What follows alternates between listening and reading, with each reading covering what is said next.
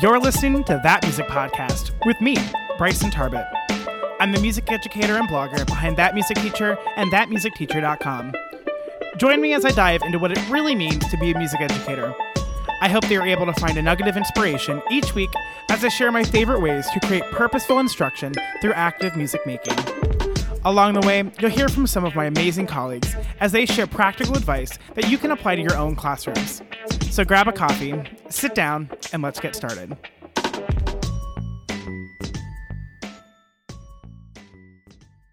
This episode is brought to you by my free guide on better serving our students with disabilities in the music classroom. I firmly believe that our job as music educators is to help our students find the way in which they can be best musical. And when it comes to teaching students with disabilities, most of us don't feel prepared to best serve these students. In this free guide, I'll share 5 ways to better serve the students with disabilities in your classroom so that you can truly say that your classroom is for everyone. To grab your free guide, head to thatmusicteacher.com/disabilities.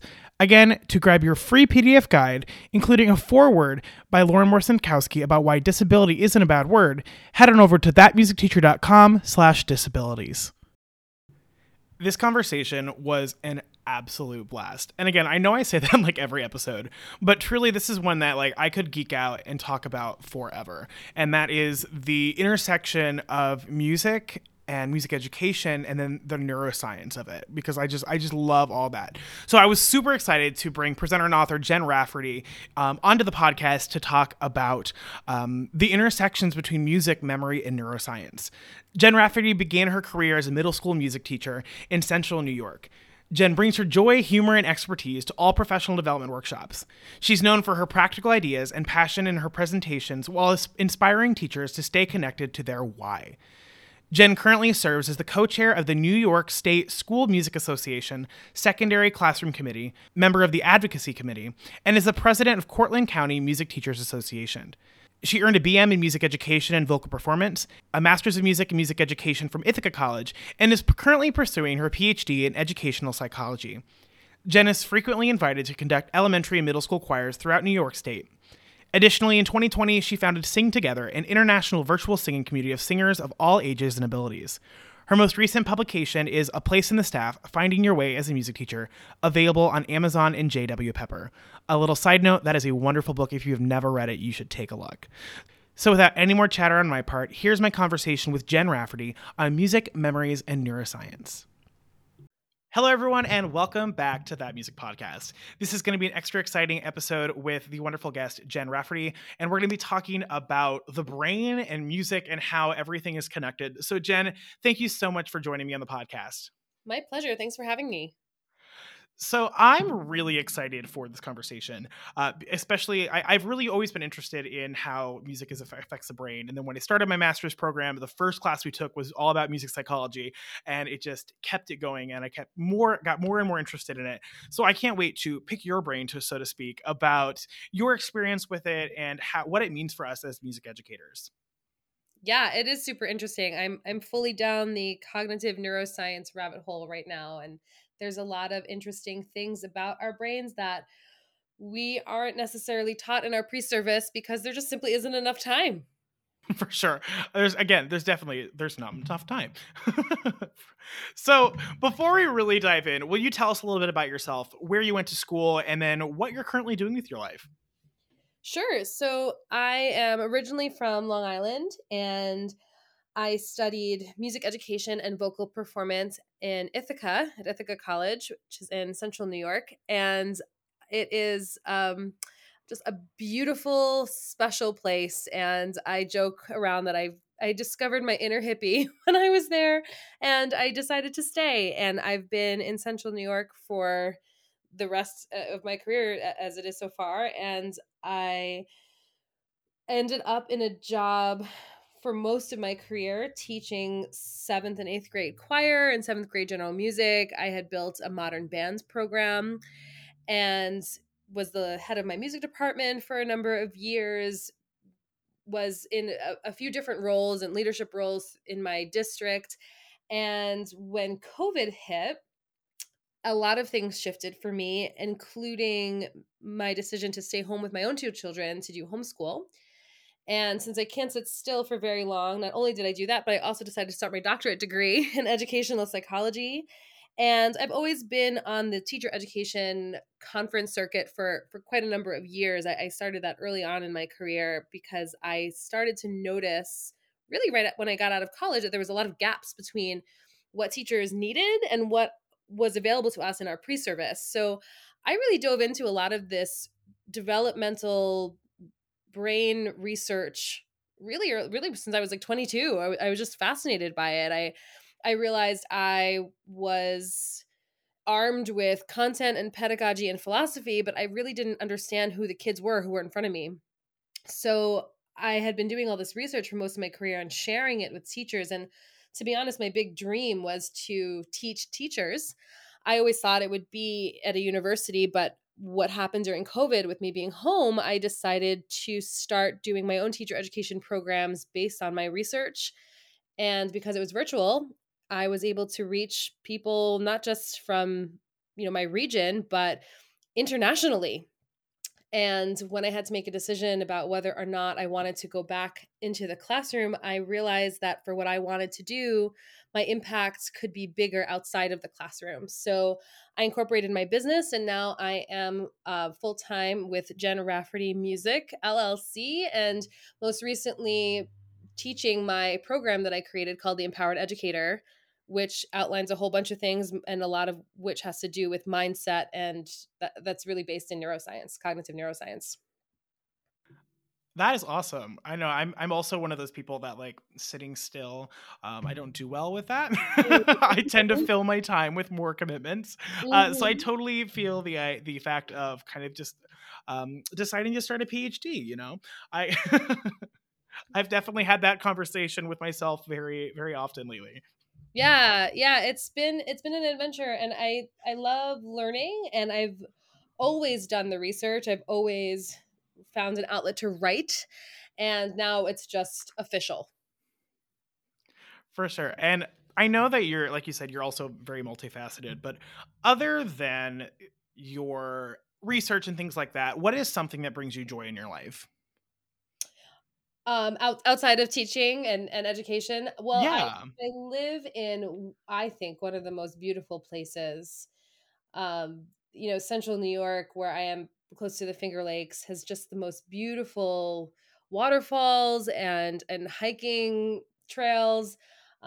Close to the Adirondacks, so just being out in nature really grounds me, and I enjoy. Like I said, when I came to Ithaca, I really found my inner hippie. I got really into yoga, and being in nature is something that I do as often as I can.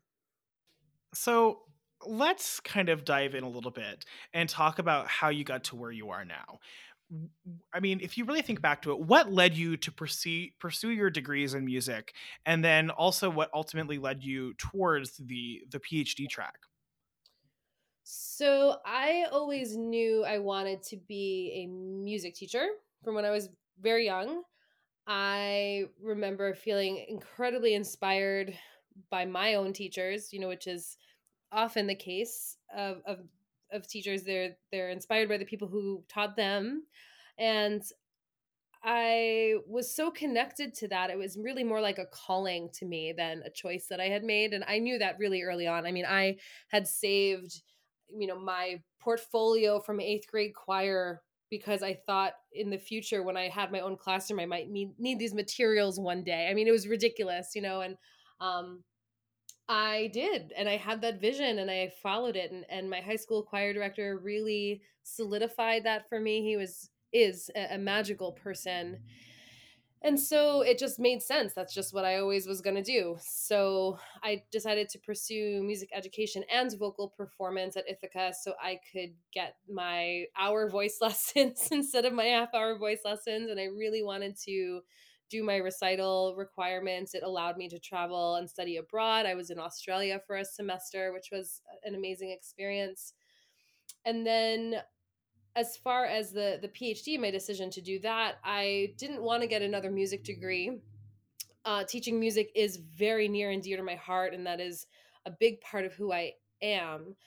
However, the things that I had been learning was really applicable to all teachers. And I've slowly opened my offerings and my vision to what it is I actually want to do to affect really all teachers. So I decided to get my degree in educational psychology, particularly because of my interest in how people learn. And I always had a strong interest in the adolescent brain because most of my career I taught middle school. I mean, I taught music from pre-K all the way to, I've had students in my choirs who were in their 90s, and it was beautiful to do all of those different age groups. But for whatever reason, middle school always spoke to me. It was totally my jam, and I was just interested in their brain development, like I kind of alluded to earlier. I was armed with this philosophy and pedagogy and content, but I didn't really understand my middle school students. I didn't understand my high school students. And a lot of that research led to bigger programming, more inclusive programming, which allowed me to develop this modern band program, which allowed for more participation in the music program across the school community. And I learned a lot. And looking ahead, all of those lessons now can have a greater impact on teachers of all content areas because they're really universal lessons. I think you bring up a really good point where one, we all know that there's just not enough time in undergrad to learn everything. It's just not going to happen. Sure. But even when we like, I know in my particular situation, when I started my master's, I chose my master's because I felt like I really didn't know how to teach elementary. So I chose a master's that was based in Kodai. And now that I'm nearing the end of my master's, I feel a lot more prepared to teach elementary. But because I did my master's in music education rather than like a master's in education, I feel like I'm missing out a lot of the kind of overall kind of the context of everything.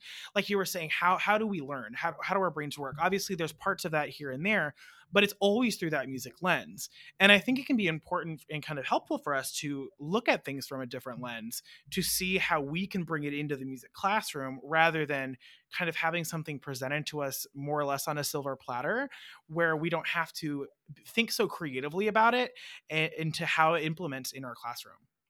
Oh, 100%. And afterwards, you're reminding me there's someone that I might want to connect you with because she talks about just that, and her dissertation is about just that, about taking outside outside pedagogy, and applying it to the music education classroom. Because it's true, um, we only are getting literature that has the lens of music education.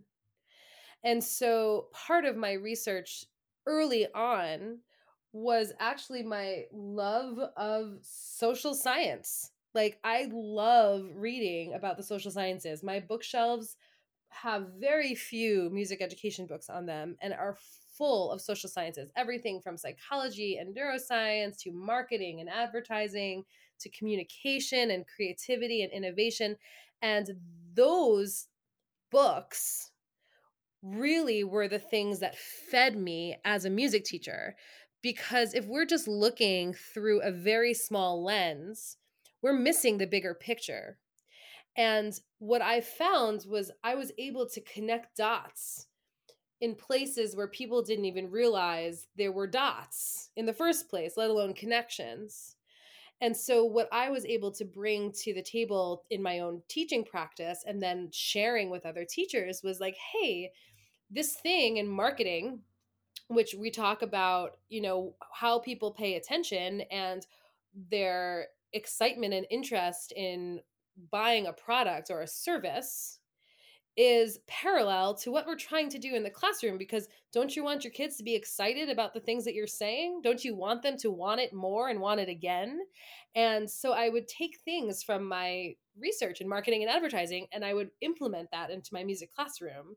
I would take things about communication and implement them in the conversations that I would have with my administrators, and innovation and how we build a program. So you're totally right. There isn't time to do all these things in undergrad. However, I do think that there is a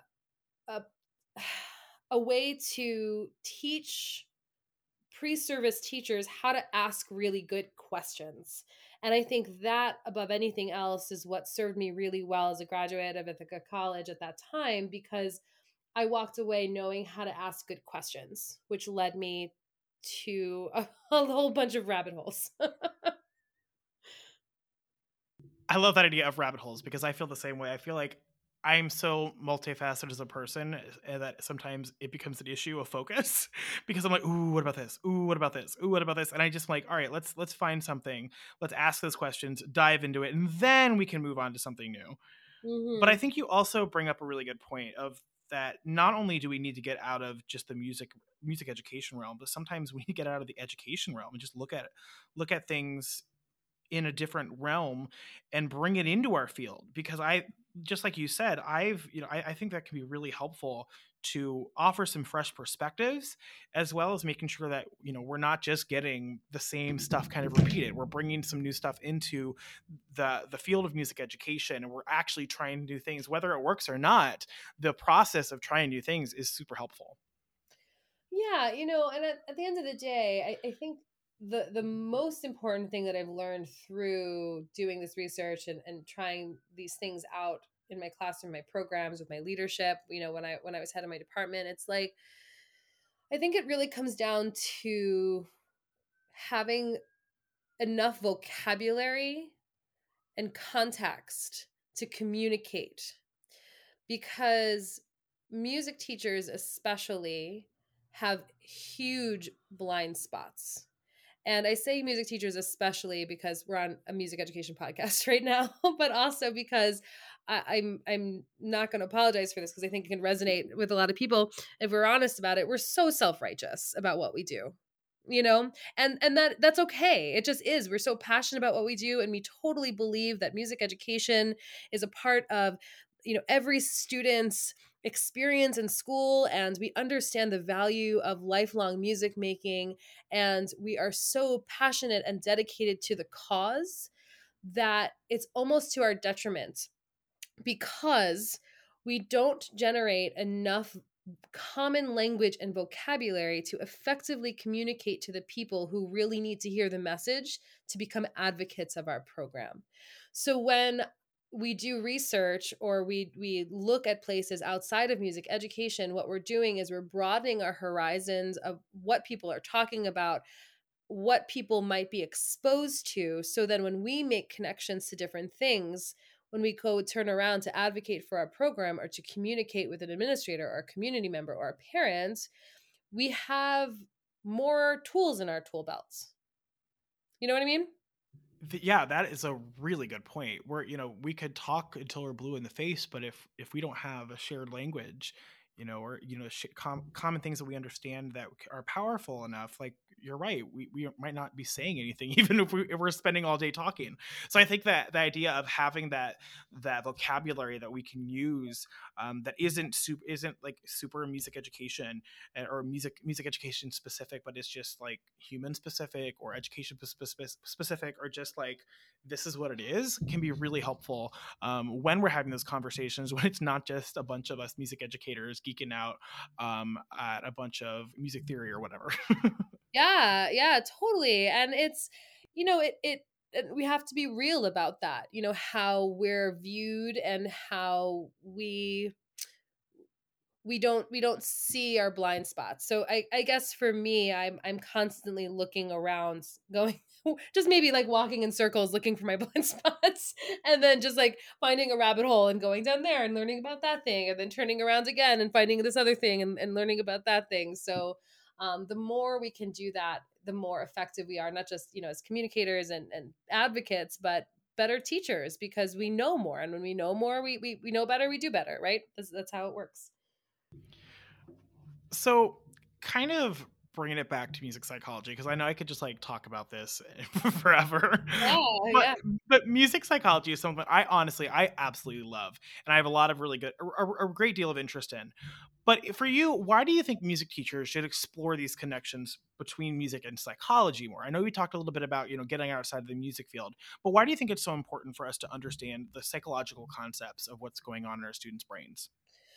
So there's a couple different things. I think the most important thing here is to understand that a lot of music pedagogy or just school pedagogy right now or education pedagogy is based in cognitive psychology, which is awesome. That's what we've had. Those are the tools that we've had to work with to build these the foundation of how we teach.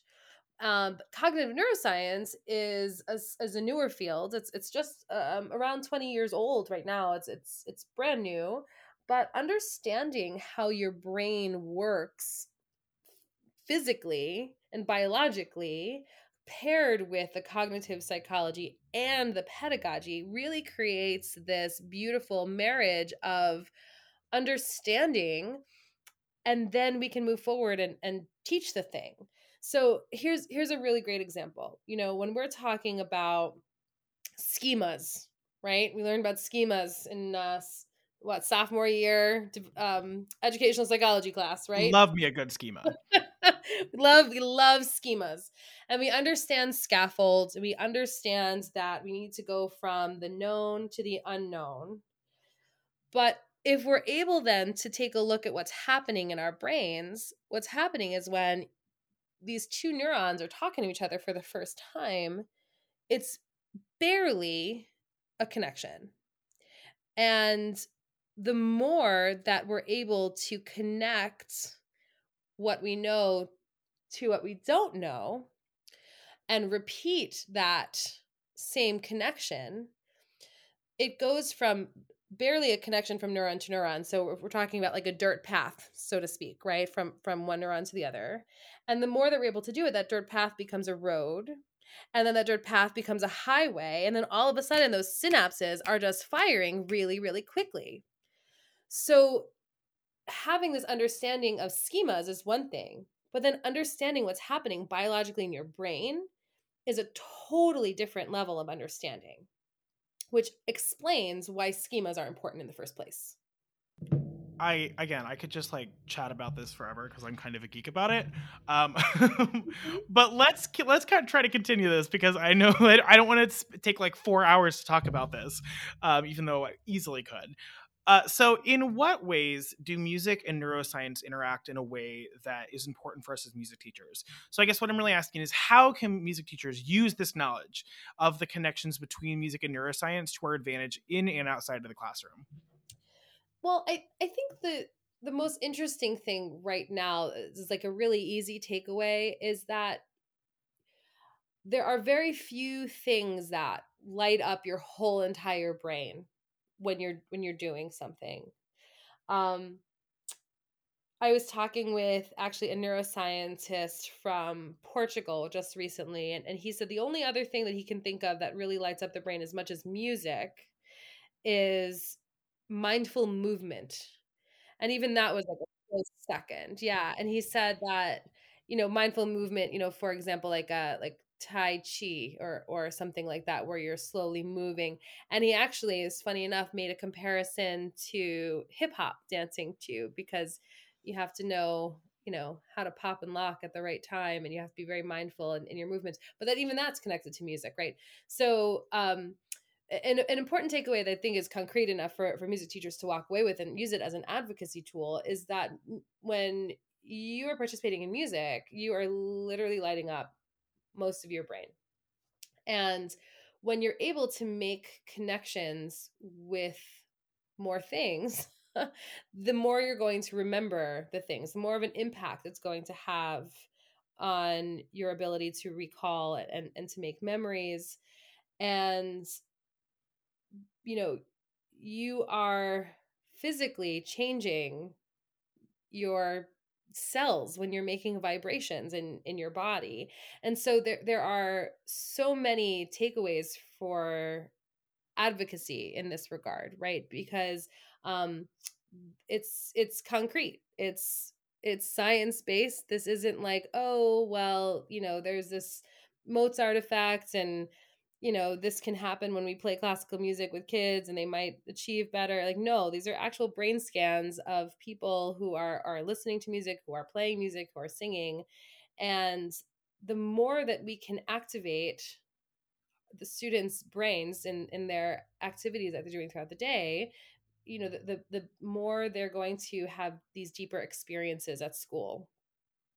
That's really good to know. And it's like we said, it's not all about what happens in the brain constantly. We don't want to be stuck in neuron to neuron, but it's important. I mean, we're educating children. The brain is kind of involved, and I think that's important for us to understand that the brain is involved. This is not just an artistic. Something that we listen to and we either like it or we don't like it. There is something going on in our brain that shows that music is something a little different than some other things that go along with us. Yes, well, that's the thing. The listening and the artistry happens in your brain. Like, that's where it happens, and so the idea that teachers have very little understanding about the brains yet are quite literally brain changers is so fascinating to me. Like, to me, that's one of those gaps, right? We're literally changing people's brains right now. Just, you and I are talking. We've never talked like this before, and we're changing each other's brains just because of the way that we're able to talk to each other. And now think of the responsibility that teachers have standing in front of students, giving them these learning experiences. um, Learning about the brain to me is an essential piece to being someone who wants children to, and students of all ages, to make memories, to pay attention, to recall information, understand skills about metacognition, and all of these. If you think about what you're doing in your music classrooms, if you can do it better because you understand how the brain works, imagine what your kids could be capable of. Exactly. It's adding another layer of knowledge for us as the teachers to inform our instruction, to inform our lesson planning, and to kind of have that research backing into what we're doing. So we're not just doing it because we're doing it because the research suggests that there are certain ways that the brain works best, especially when we're talking about different ages of students. There can be methods that work better than others in different age groups. Absolutely. And I'll give you another example. So the reticular activating system is the part of your brain that serves as a filter, right? So you have all the stimuli coming in all the time, and the RAS serves to filter out, so you are only able to experience a smaller number of stimuli. That's awesome, right? Like, way to go, brain. Because if you were actually experiencing all of the stimuli all the time, that would be pretty overwhelming. It'd probably make you a little incapacitated to do anything. But what happens is you're only seeing a small number of things, around 40 things, and hearing and experiencing. So it works like this. You know how you're going to buy a car, right? What was the what kind of car do you have, Bryson? I drive a Honda CRV. Awesome. So you went to go buy your Honda CRV. And what color is it? It is gray. Gray. So you're like, I'm going to buy a gray Honda CRV. And then what happens? You're looking around as you're driving and you're like, oh my God, They're everywhere. everywhere. That's crazy. Why does everyone have this Honda CRV? This is nuts, right? Like, when did this happen? Well, that is a great example of how your RAS works. You told your brain to look for gray Honda CRVs. And so you saw them. They were always there, but your RAS filtered them out because it didn't think it was important. And so why is this important for when we're teaching, especially teaching music or any sort of performance-based subject? Well, because if we're focusing on deficits, if we're focusing on the things that we're not doing right, and if we're focusing on how we sound and we're not thinking that we're quite up to par, well, then guess what? That is all you're going to see. And this is really important, especially for music teachers, because we teach kids to look for deficits. And then what happens? They quit or they grow up and they think they can't do it because they were so used to just seeing all the things they couldn't do. So when we flip the scripts and we understand the role of the reticular activating system in our brains, then all of a sudden it can have a huge impact on how we talk about assessment, how we talk about feedback, how we talk about constructive criticism in a way that highlights all of the things that went well. And then, of course, talk about the things that could be improved. But for me, that is another very powerful example of how we can use brain research and, again, marriage of cognitive psychology and cognitive neuroscience to really shape the way that we interact with our kids and how we build our lessons. I love that image, that car that you see, and realizing that that's not just something that happens to us, that's something we should be aware of in our classroom and how that works in our brain. So I know we talked a little bit about that, the memory aspect of, filtering things out, but for music teachers, when we're really thinking about memory, whether it be memory, just like working memory or content memory, why is the psychology of, especially with knowing what age group you're working on, why is that useful information for us as teachers? Well, because your brain is developing as you get older. So there are things that make sense for a high school student, which doesn't make so much sense for an elementary school student. There are other things that we think our older kids don't need because we think they grow out of them, but they really don't. An example of this is, you know, um, high school students, and I'm talking just generally, 13, 14 to really 24, because let's be honest, even when we're in college, which is just so funny to me that when we take an educational psychology class in college and undergrad, our own brains, like our own prefrontal cortex, which is responsible for executive functioning, isn't even developed yet. It's just not. So we're taking these educational psychology classes at that age with no experience in the classroom, but also our own brains are not fully developed yet. But anyway, I digress. There, that age group makes emotional decisions. They make decisions by their emotions first, and so how can we use that then in the classroom, right? If we know that about these students, well, what if they were responsible for all of their emotional creative expression for the songs that we did? Why does the director necessarily have to be the person who does all the things? If we know that our high school students are emotionally driven, music is the best way to connect to that emotion and give them agency to go ahead and make emotional choices, right? um Sense of autonomy is really important for that middle school age, 10-ish to 13-ish. They need to have a sense of autonomy, and being told what to do all of the time is going to backfire in your face. And so understanding that, how can you infuse choices throughout your lesson, not just once, not just twice, like check off a box and be like, oh yeah, here, I gave them a choice here. How can you make that a part of your classroom culture? When you're dealing with elementary school students, they are in super discovery mode. How can you create a classroom culture full of playfulness and games? I mean, as a parent, the difference, and I've seen this, because I have young children, and I did not teach elementary school in the public school system. But the difference between what they do in kindergarten to what they do in second grade is quite remarkable.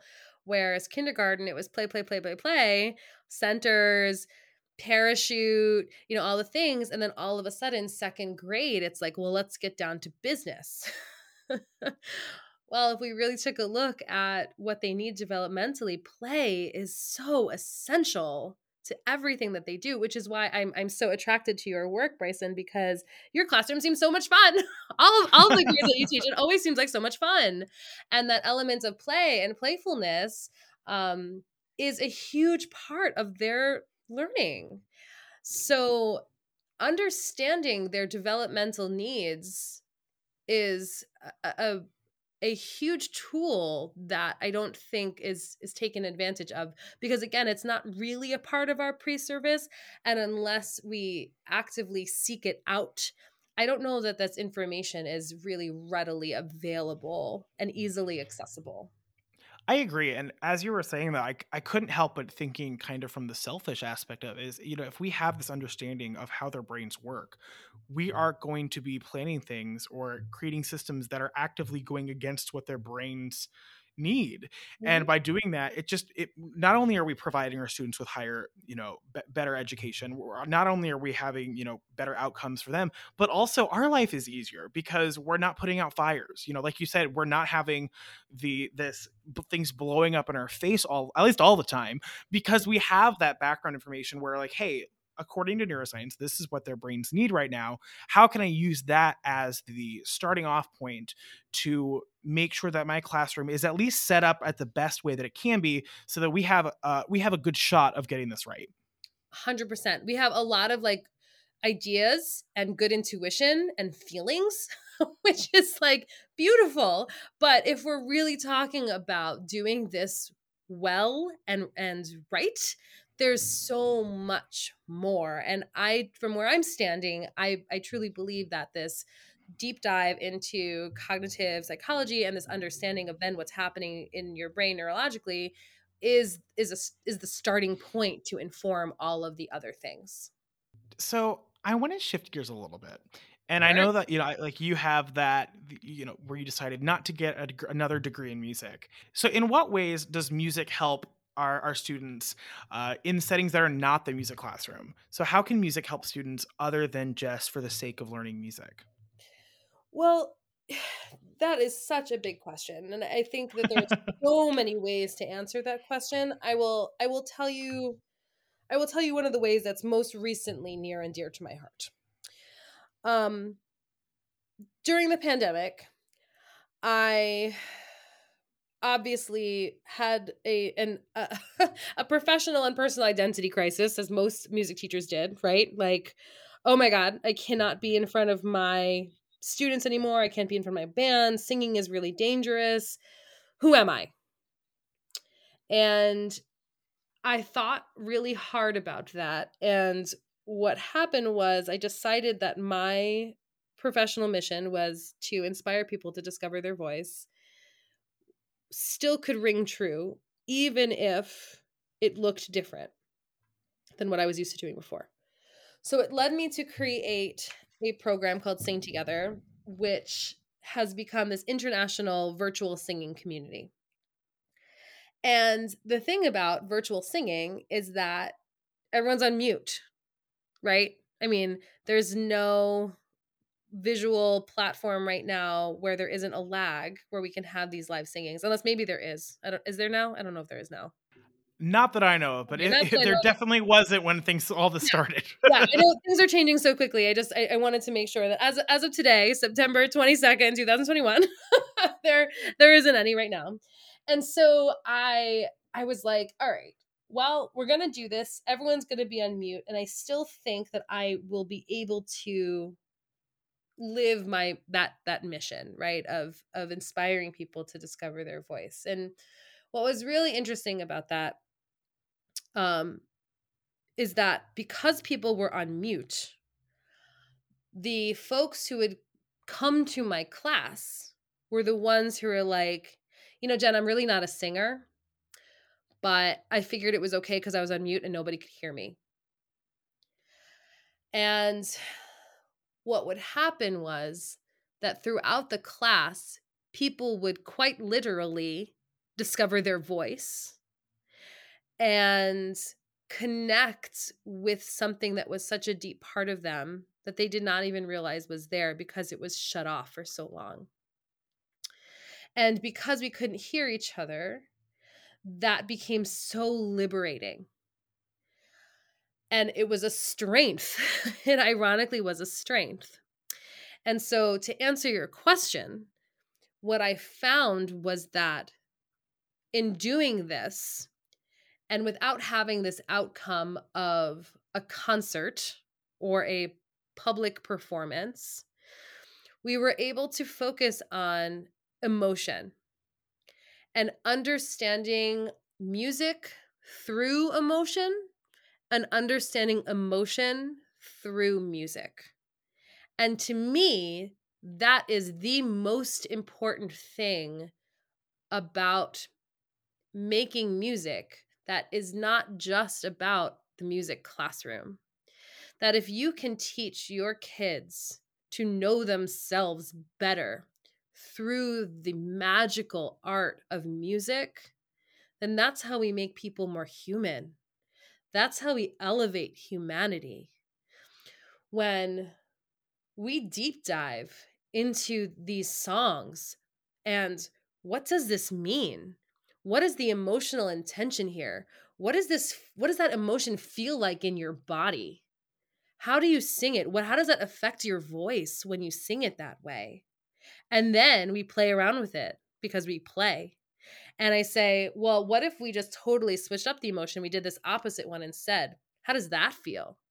Now you have choices. Now not only you have choices, but you understand how happiness and sadness and anxiety and depression and love feels in your body. And we can make music better. And when we're not making music, we still understand what those emotions feel like in our body. And having that emotional vocabulary is something that music teachers can tap into so much more and give a gift to every single student by helping them understand their emotions, especially now. I cannot agree more, especially now. I mean, I have clearly believed that music education is important, and I think that knowing music is important. But the longer that I teach, especially, where I teach, we have a lot of, students that have experienced a lot of trauma. I realize that there's so much more to music than just notes and rhythms. There's the empathy side of it, the social emotional learning that comes through it just naturally, to the empathy of just understanding that, we have to listen for us to be able to be together and things like that, where it's so much more than just notes and rhythms. Notes and rhythms are tools in my opinion. And look, there are people who believe that technique is the most important thing and people who believe that literacy is the most important thing and all that's I mean, no one's right or wrong. But for me, in my experience and from what I've seen, this is the stuff that hits you right in your heart and gives you that full body vibration that it's resonating with you, not just on a musical level, but on that emotional level, that connecting level. And of course, literacy and notes and rhythms and technique, all of those things help. Um, but in regards to your question of what does this mean outside the music classroom, if we're being honest, most of those kids are not going to move on to be professional musicians or music teachers. So what are the tools that are most important that we leave them with? And again, from my experience, it's that emotional piece. I could not say that better myself if I tried. That was very wonderfully put. So, Jen, where can my listeners go to learn more about how music affects the brain and what that means for us as teachers? And then, maybe even more importantly, where can they go to find more of you online? Well, there's actually I also have a podcast, and I've had a couple of neuroscientists on there specifically talking about neuroscience and music education. So that's one place. That's the podcast is called Take Notes with Jen Rafferty. There are so many books that I can kind of list off, but we'd be here all night. One of my favorites happens to be NeuroTeach. That is a great one about how teachers can effectively use the ideas of cognitive neuroscience to inform their lessons. I love that one. And then as far as getting in touch with me, there's a lot of different ways. My website is jenrafferty.com. My Empowered Educator program is empowered-educator.org. You can reach me by email at music@jenrafferty.com and Instagram and Facebook at jenraffertymusic. I will be sure to put all those wonderful links in the show notes for this episode, so that anyone that would like to can go find those resources and can go hang out with you online. So, Jen, I really appreciate this conversation. I feel like we could both go on for like another couple hours. But I want to thank you so much for being on the podcast and for taking some time and chatting with me tonight. Absolutely. It's my pleasure. Always fun to talk to you, Bryson. Thanks, Jen. If you found this episode helpful at all, I would really appreciate you leaving a review on iTunes or wherever you listen to podcasts. Not only does this help me understand what you find most helpful, it also helps more music educators just like you find the podcast.